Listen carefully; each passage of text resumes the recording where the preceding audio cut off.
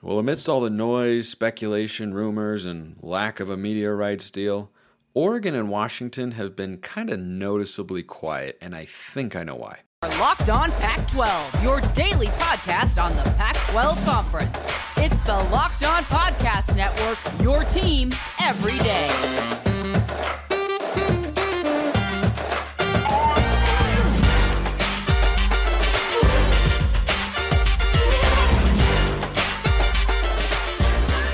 Welcome, everybody, to another episode of Locked On Pac-12. I'm your host, Spencer McLaughlin. Thank you so much for making this your first listen or your first view of the day. If you're watching on YouTube, part of the Locked On Podcast Network, your number one source to stay up to date with our media rights free and yet beloved Conference of Champions. If you haven't, please like, comment, subscribe, rate, review wherever you listen to or watch this show. So, over the last several months, there's been all sorts of talk and speculation about this school and that school. And we've heard from this president and that president. We've heard from this AD and that AD and all these people. And yet the two programs that I think we all universally agree, at least I think, that we all agree, it's certainly what I believe, are the most important for the league going forward from a football standpoint and therefore from a media rights standpoint, because that's, 85% of the media rights valuation when calculating all this sort of stuff. The two most important schools are Oregon and Washington. Those are the most viewed schools remaining. Those are the biggest brands. Those are the only Pac-12 schools to ever make the college football playoff. And amidst all of this talk, and everything we've heard, remember, Utah athletic director within the last month, Arizona State president, Arizona president was talking about him on yesterday's show. We've heard the Washington State and Oregon State presidents go on the record, say this sort of stuff. You notice how Oregon and Washington have been oddly quiet on that front? The reason I am led to believe, just in my mind processing the information, which is kind of how we get a show here and whatnot, is that Oregon and Washington are telling us, without telling us, that yes, they would indeed take a Big Ten offer. But by not being so on the fence, right,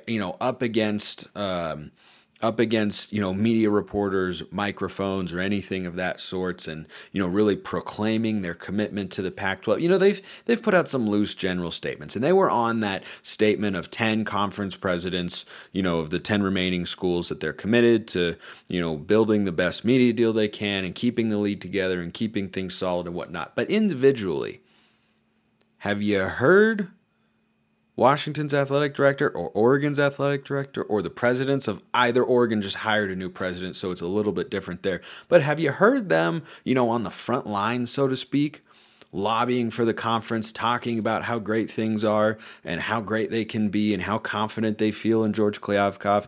The answer to that has been no, because they've got an eye on the future. And they are probably operating in a space which is what we're all kind of operating in. We don't know what the future's going to hold. Now, I have said before here on the show that the Big Ten right now is not looking to expand, because they are not. That is a very clear directive from the Big Ten presidents. It's why they and Kevin Warren decided to part ways after just a few years. Warren wanted more. Big Ten president said, nope, we're good. Warren said, okay, I'm going to go take this job with the Chicago Bears. My work here is done. Enjoy USC and UCLA. So that being said, Oregon and Washington, if their long-term goal is to end up in the Big Ten, giving them financial security, giving them, assured relevance, not having to worry about the conference that you're in a very strong conference, all the benefits that could provide. What Oregon and Washington, I think, are doing by remaining silent here is allowing themselves to adapt to the landscape that may change in front of them. Because right now, the Big Ten's not expanding. It looks like they won't do that next year either. But how much can change in 2 years? Were USC and UCLA on the cusp of leaving in 2019, or rather in 2020? Well, no, they were more focused on trying to operate their universities in the midst of a once-in-a-century global pandemic. And then 2 years later, they're out of there. Nobody was talking about that 2 years ago. So I think what Oregon and Washington are doing is strategic silence. I believe them in the sense that, they put their names on the statement to say, we want to be in the Pac-12. And right now they might want to be. But I think what they're doing is avoiding the potential of a, PR fiasco where people are hurling verbal grenades at you and they don't like you and this, that, and the other thing by staying quiet, because they then kind of give themselves cover, in a sense, if something changes and they are able to make a realignment move that they feel is in their own best interests. Whether or not that's in the best interests of the Pac-12 is a different conversation, because they're going to operate independently, and whatever they do, they're going to do together. Like Oregon and Washington have been historically tied. They're, of course, right next to each other geographically.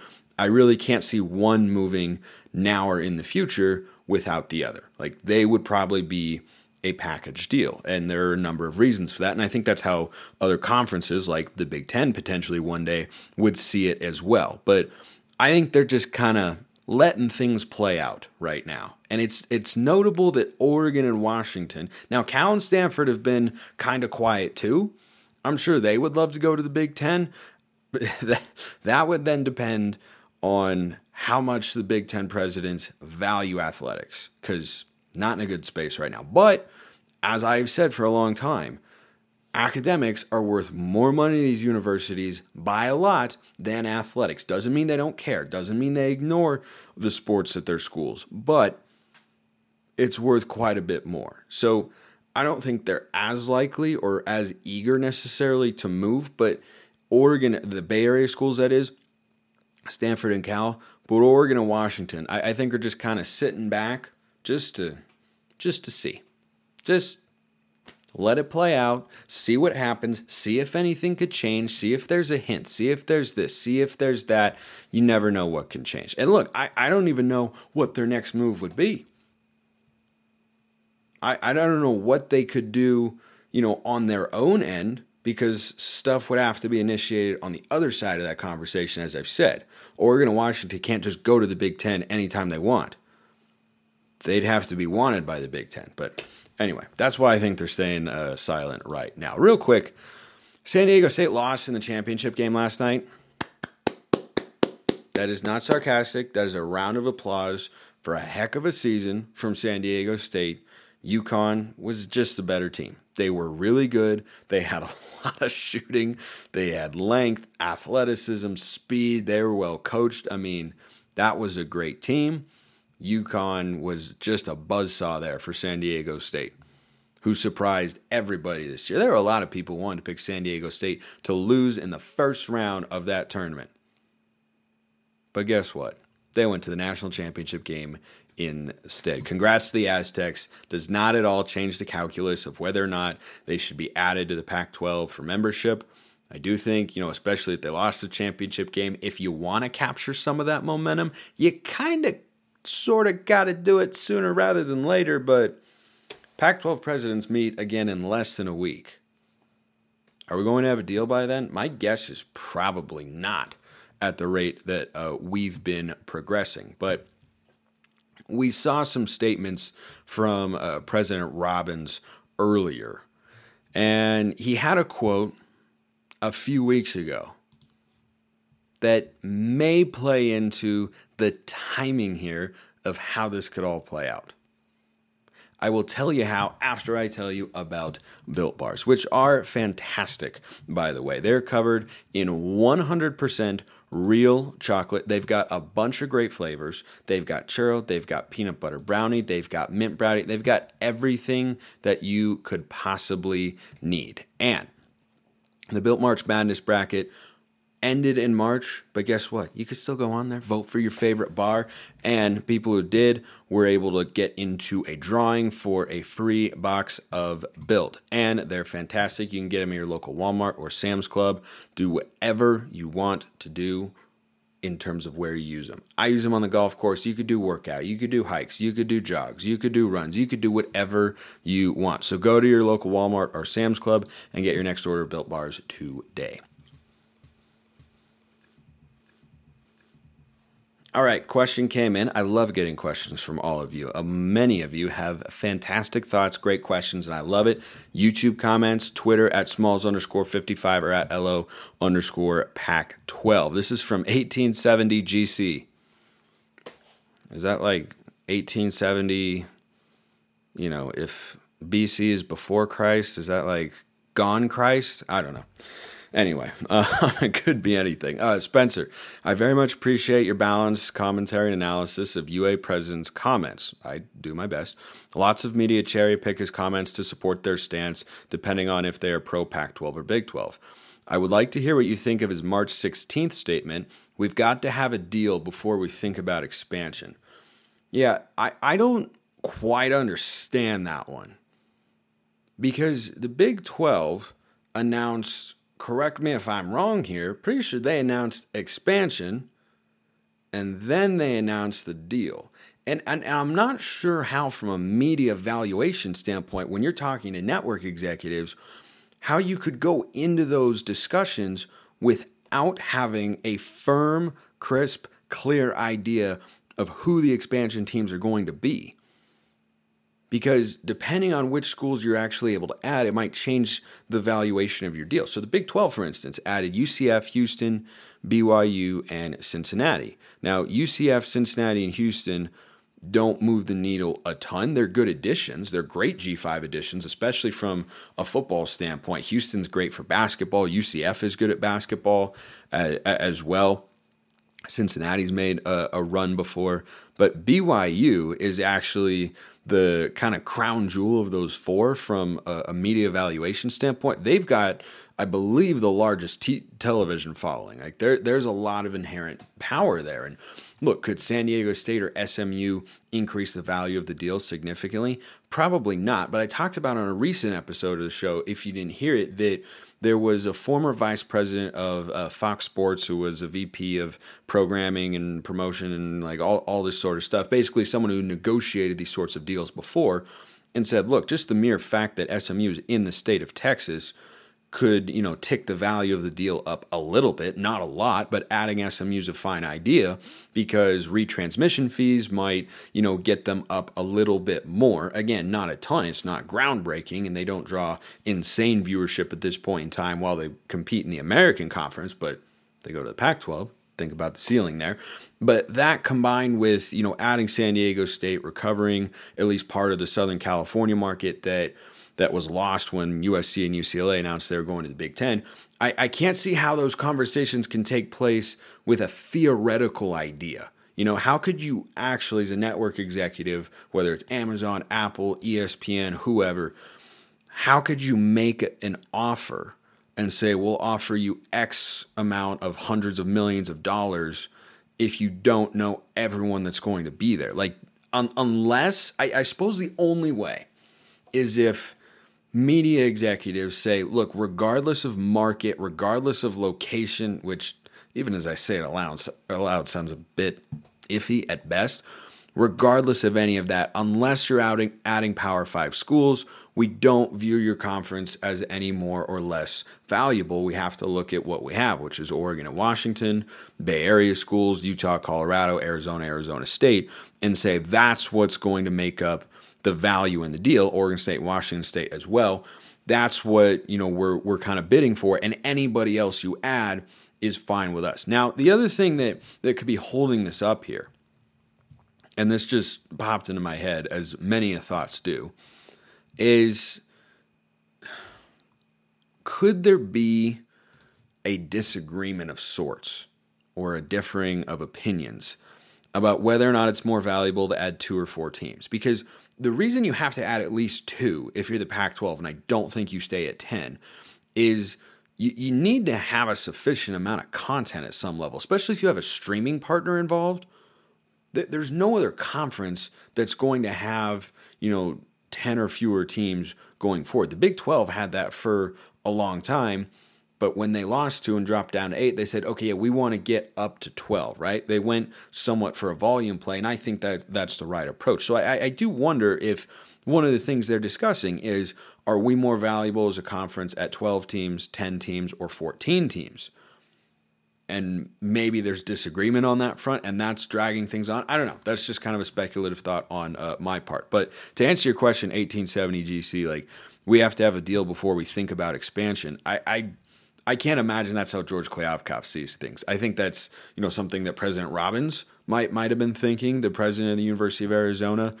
But I don't know that he's, completely got, like, at the very least, they have to happen simultaneously, I would think, at this point, because we're so late in the process. Like, if they announce San Diego State and SMU, and then we have to wait 2 more weeks for the media deal, I wonder what they've been doing this whole time at some level. But then again, I wonder what they've been doing this whole time already, so I don't know. But love the question. Keep it coming. There's another one that's going to be on tomorrow's show from Teacher Joe, which I'm most excited to answer. But wanted to wrap up today with with this question. So, Bay Area basketball has had, shall we say, a tough go of it on the men's side. Women's side, they're fine. Stanford lost in the round of 32. That was a disappointment.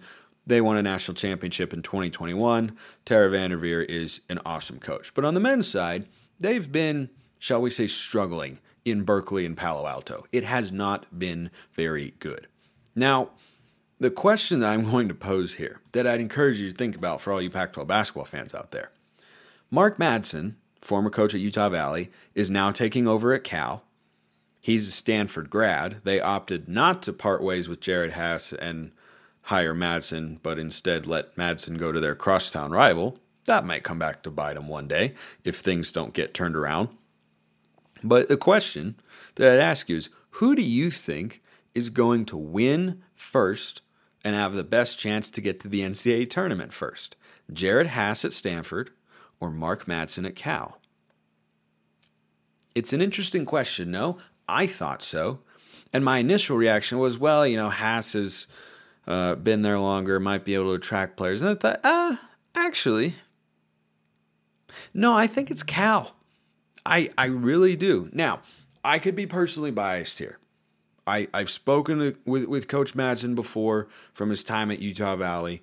I think he's a great coach. I saw the team he put together. I'm really curious to see what transfers he could bring over to Cal with him. There were some good basketball players on that Utah Valley team this year. Aziz Bandago, the big shot blocker, rim protector, and a high flyer for dunks as well. Justin Harmon, really high IQ point guard. Like, they could have some interesting element, and we don't know what those guys are doing at this point in time. But when I was thinking about, who's going to get to the tournament first, I was looking at Jared Haas's record at Stanford. He's won 20 games one time in 7 seasons. He had a 19-win season as well. But he's only made the postseason once. And that was getting to the second round of the NIT. Stanford as a basketball program hasn't made the big dance since 2014. Cal hasn't made it since 2016. And Cal, the last several years, has actually been able to bring in some decent players. I mean, Matt Bradley was just playing in the national championship game. He was once at Cal. Jaylen Brown was once at Cal. He's played in the NBA Finals. Guy turned out to be pretty good. Who's the last great Stanford basketball player? I mean, Spencer Jones is a good player. But who's the last great, notable, headline-making Stanford basketball player on the men's side? I know about Haley Jones and Cameron Brink on the women's side. Where's it been? So I look at Jared Haas and say, well, guy going into his 8th year, which is insane, 7th or 8th year, I forget which.